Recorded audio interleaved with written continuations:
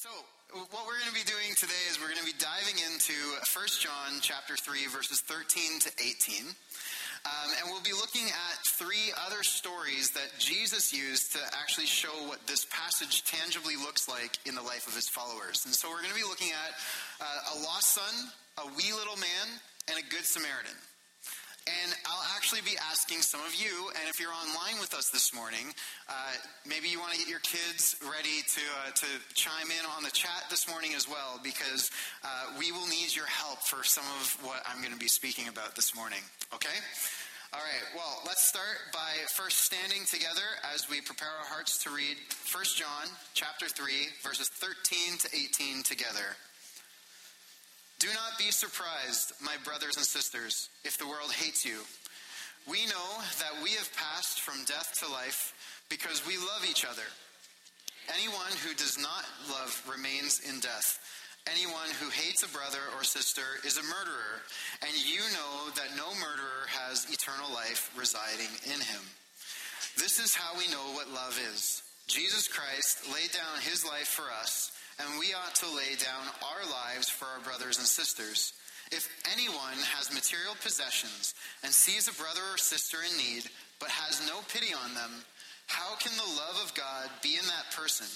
Dear children, let us not love with words or speech, but with actions and in truth. Let's pray. Father, we just pray this morning that your words would come to life within us. God, would you use what will be said and what will be spoken over us this morning through your word and through the words that you have kind of given me to prepare this morning as a way to both challenge and uplift us this morning. May you be with us and bless us in your name. Amen. You may be seated. All right, have you ever walked into a new place and immediately felt lost? Maybe you feel a little lost right now. You'll know what that feeling is if you've ever walked into the other store.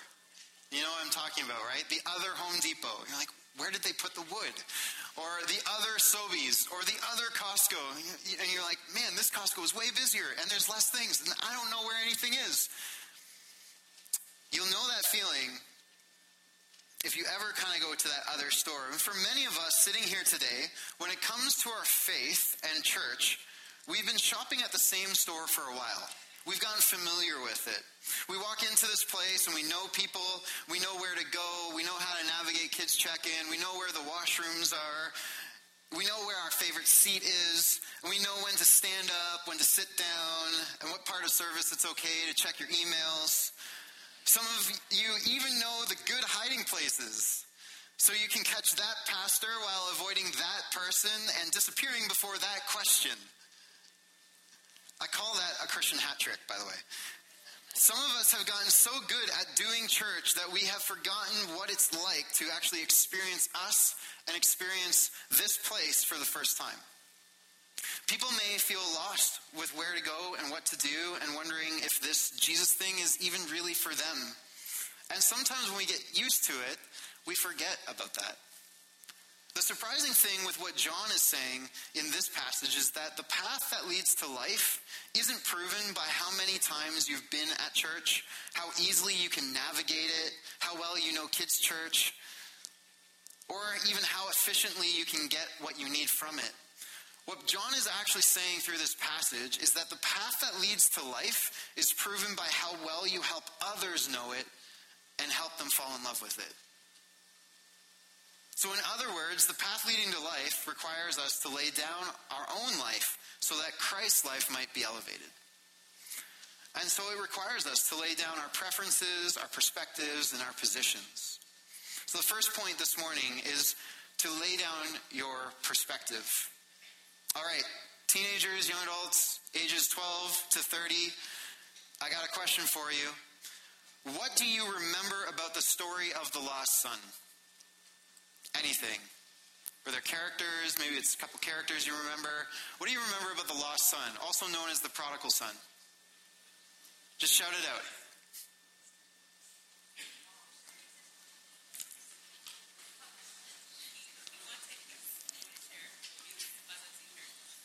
He wanted the lost son wanted to take his father's inheritance. Okay, you're going to have to be loud and proud for me, teens. Don't leave me hanging. Remember, I'm your youth pastor.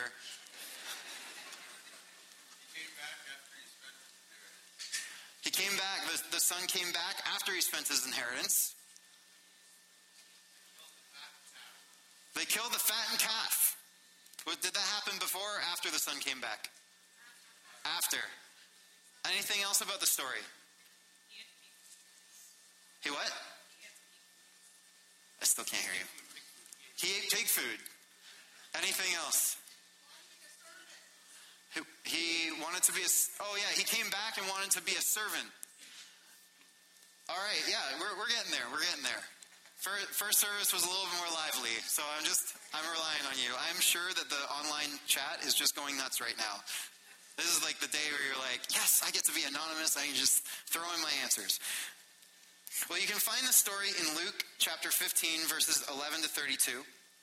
So, just to recap quickly, there's a son who takes his father's inheritance and leaves and tries to make a name for himself, and after partying it up for a while, a famine hits, and he is poor and indebted.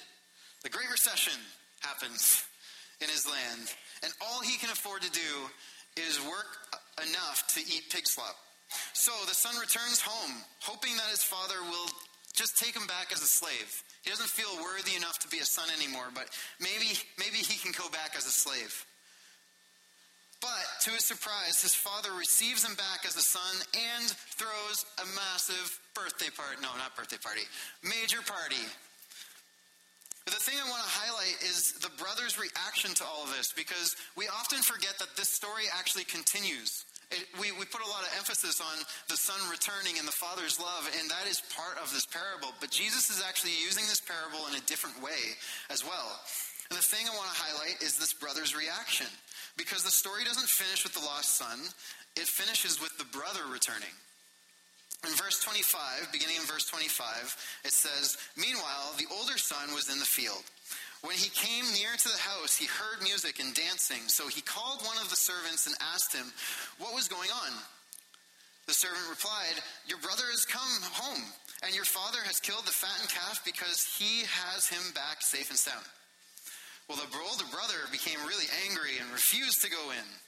So his father went out and pleaded with him. But he answered his father, 'Look, all these years I've been slaving for you and never disobeyed your orders, not even once. Yet you never gave me even a young goat. It's not fair. So I could celebrate with my friends.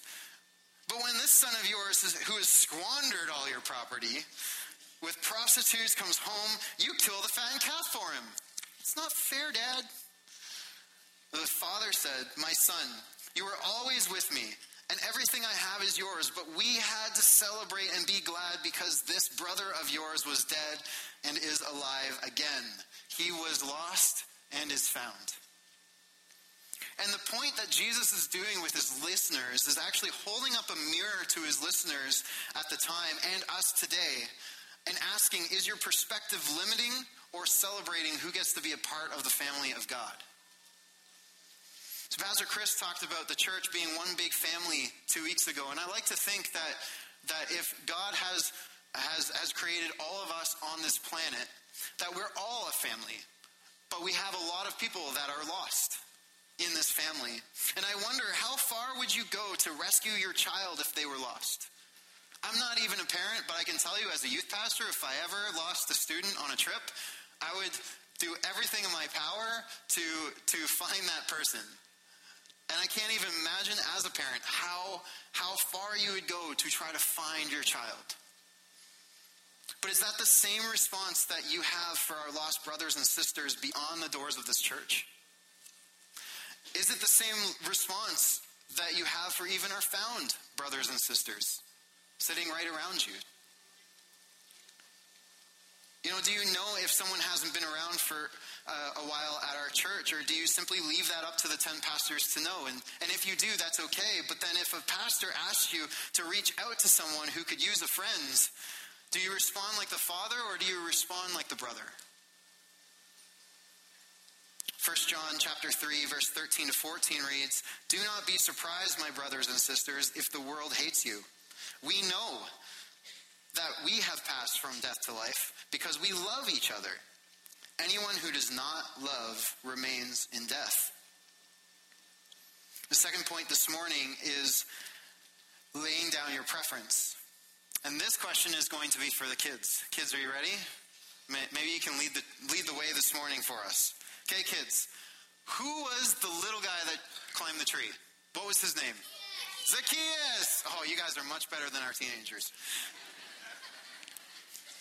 Hey, you laugh, adults, but you're next.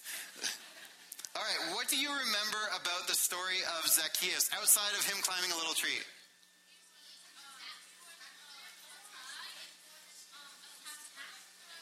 Getting lots of tax collectors.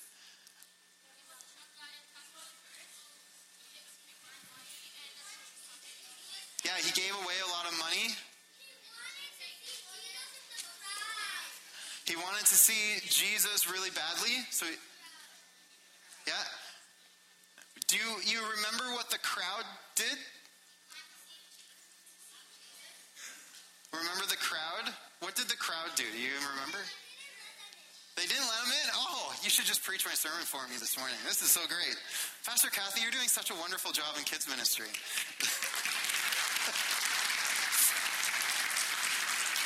Yeah, so you can find this story in Luke chapter 19, verse 1 to 10.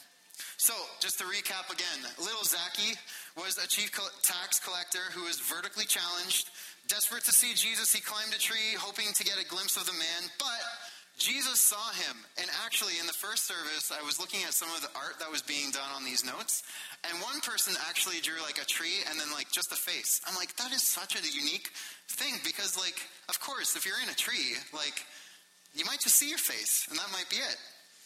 But he's desperate to see Jesus. But Jesus saw him. He sees Zacchaeus and invited himself over to Zacchaeus' house, which would have been understood as a really big honor. The thing I want to highlight from the story of Zacchaeus is just what one of our kids said. Why did Zacchaeus even feel the need to climb a tree in the first place? Verse 7 gives us a clue. It says, all the people saw what was happening, saw Jesus with Zacchaeus, and began to mutter. Mutter. I'm sure we've never muttered before. Mutter, mutter, mutter. It's such a cool word. He is gone to be a guest of a sinner. Guys, do you know what's happening? Jesus, he's at that house. And in case you're not sure what a tax collector is anymore, let me just kind of contextualize this for you. Zacchaeus was a chief tax collector, which today would kind of be like the guy who decides when and how to raise your interest rate this year. I'm sure we've never muttered about them. They were seen as traitors to their culture, and part of the problem with the oppression of the Jewish people that they felt with the Roman Empire. And I actually believe that the crowd made an effort to actually disrupt Zacchaeus' efforts to meet Jesus because of their own pain and self-survival. Because we know from other stories in the Gospels that people were able to squeeze through and be creative and get to Jesus. And the crowd, I don't think, was forcing anyone else to climb trees. But I think Zacchaeus knew that there is no way, because there's no way they're going to let me in. And so I'm going to climb a tree in hopes that I might be able to just get a glimpse of Jesus. And Jesus knows this, and he finds Zacchaeus out. He seeks him down, and he comes to his church, or he comes to his house. Eventually Zacchaeus goes to church. So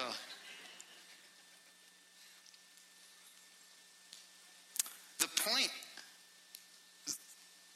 that I think Jesus is trying to draw out of this is that he's using his love for Zacchaeus to illustrate the responsibility his followers have towards others. He's actually being a model. You know, Jesus does things and he models those things. Jesus goes before us, right? And we take his model and then we try to apply his model. And so Jesus is actually modeling for his disciples in this moment what it means to be a follower. And so is your preference disrupting or deepening the call of God on people's lives?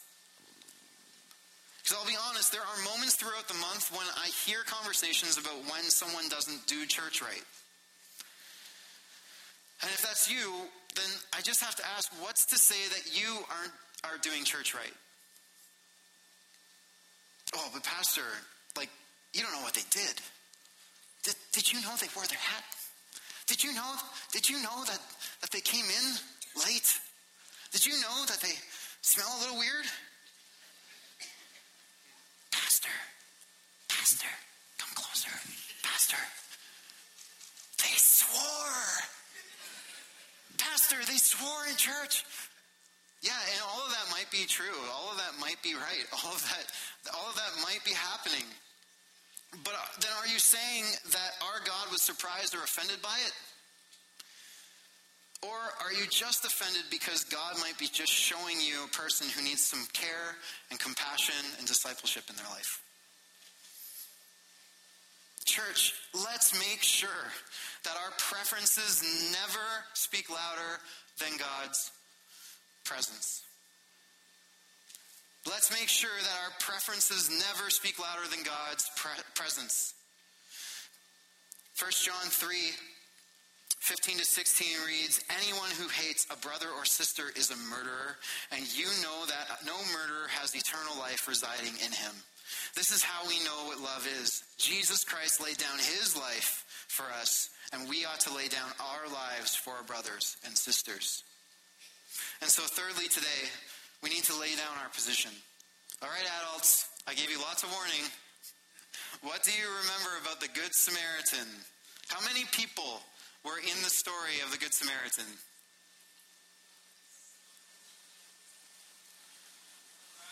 5?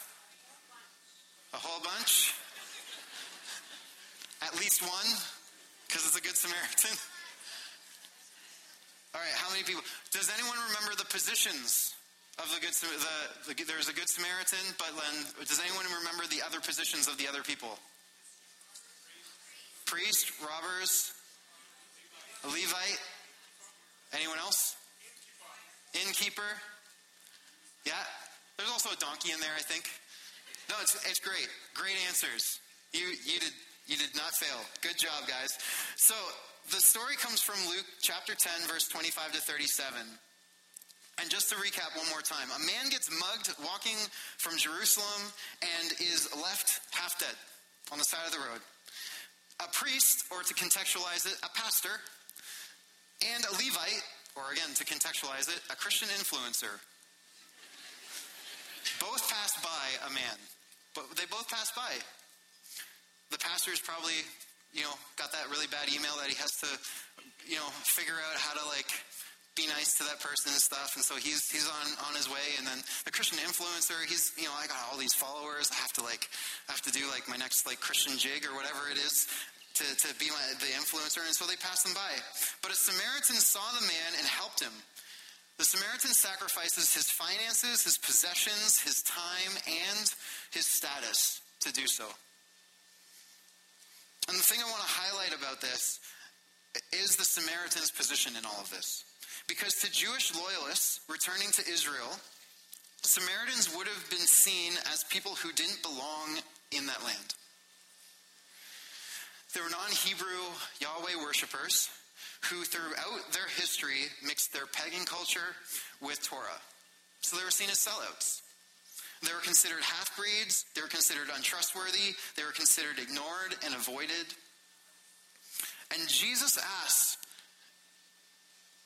in verse 36 of this passage, he asks the expert of the law, which of these three do you think was a neighbor to the man who fell into the hands of robbers? And the expert of the law replies, the one who had mercy on him. And so Jesus told him, go and do likewise. See, this parable is framed by this story about an expert of the law who comes to Jesus and says, what must I do to inherit the kingdom? And so Jesus tells him about the Good Samaritan. And the expert of the law is like, oh darn. Maybe. But he is challenged in a way, because the people that would be expected to do something are the ones that don't. And the people that this expert of the law, let's just say a North American Christian, would have known that what Jesus is saying. See, Jesus is making a comment about the expert in the law's privilege. And to contextualize it for today, it's the North American Christian. In this parable, the ones who had all the religious clout, status, political privilege, and advantage were the very ones who disregarded the need right in front of them. And the one who was ignored and avoided was the one who did more than was necessary to bring healing and wholeness. So is your position creating hurt or healing in the body of Christ? Verse 17 to 18 in 1 John 3 says, if anyone has material possessions and sees a brother and sister in need, but has no pity on them, how can the love of God be in that person? Dear children, let us not love with words or speech, but with actions and in truth. And so as I invite the worship team back, we prepare to close this morning, I wanted to end by actually giving you a little snapshot of what's been happening in our youth ministry. It's pretty rare that I get to stand up here and talk about the youth ministry, and so I'm taking my chance and talking about it. But there's been some really cool stuff that's been happening, and I think it really applies well in this sermon today, because every year in our youth ministry, I, along with a couple of our core leaders, we pray and prayerfully choose a theme and passage with a team. And we carefully choose a passage, and that's really what directs, this theme directs us in what we choose to do, what we decide to do, why we do what we do throughout the entire school year. And this year our theme has been outward, and it's actually been based on this passage, 1 John chapter 3, 13 to 18. And since September, I've watched as our teenagers have risen to the challenge of being outward focused. And it's been just such a beautiful thing. I've watched as they've reached out to other students that they don't know at church. I've watched as they've begun conversations in their schools about their faith, as they've been starting to have friendships and other connections with students beyond our youth group, and they've even challenged themselves to be good hosts to whoever might walk through these doors on a Friday night. And as of today, we've seen over 90 new students in September walk through the doors of the church. But here's the thing, that is not the thing to actually celebrate, because 75% of these, about 2/3 of those that have walked in that are new students, have actually continued to return semi-regularly because of the love and the acceptance that they feel. They are actually saying things like, I feel like I can actually talk about things here. I've been somewhere else, or I thought you guys were this, but actually there's something beautiful here. Like, I really like it. Like, people are so welcoming. Like, people are they're so loving here. Like, I feel like I can just be me. And man, like, honestly, it's so tough sometimes. As a leader, as a pastor, it's really tough. You know, sometimes there's glitter spills in the foyer that we have to clean up and continue to clean up for months. Sometimes there are things that happen, and we try very hard to make sure, but it's tough sometimes. It's messy sometimes. When people walk in and see this place as just a building, but then experience the love of Jesus within this through people, it gets messy because worlds are colliding. It's tiring, and can I tell you, sometimes it's heartbreaking hearing the stories, and all you can do is just sit with a person, sit with a student, and just listen. And you don't know what to say, and you know that they're going back to the situation in an hour. And all you can do is just sit with them and be present. And it can be heartbreaking, but man, is it filled with blessing. It is so filled with blessing to see teens be transformed by the power of God, and then they go back and they transform their friendships and their families because the power of God is within them. And while we should be celebrating what God is doing in the youth ministry, I can't help but realize that there are 33,000 more teenagers in this region alone that have no loyalty, no sense of loyalty to any religion. They are non-religious. 33,000 teenagers that do not know who Jesus is. Don't even know to ask the question who Jesus is. I can tell you that our team of 30 leaders is not going to be enough for that. And then if we look at StatCan just a little bit more, and we say, okay, it's not about teenagers, it's about everybody.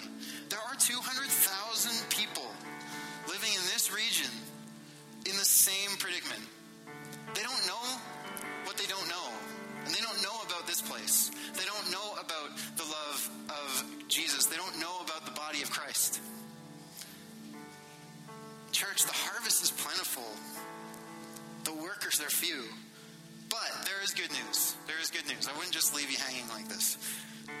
There's good news for us today because there are actually the same number of Christians as there are non-religious people in this region.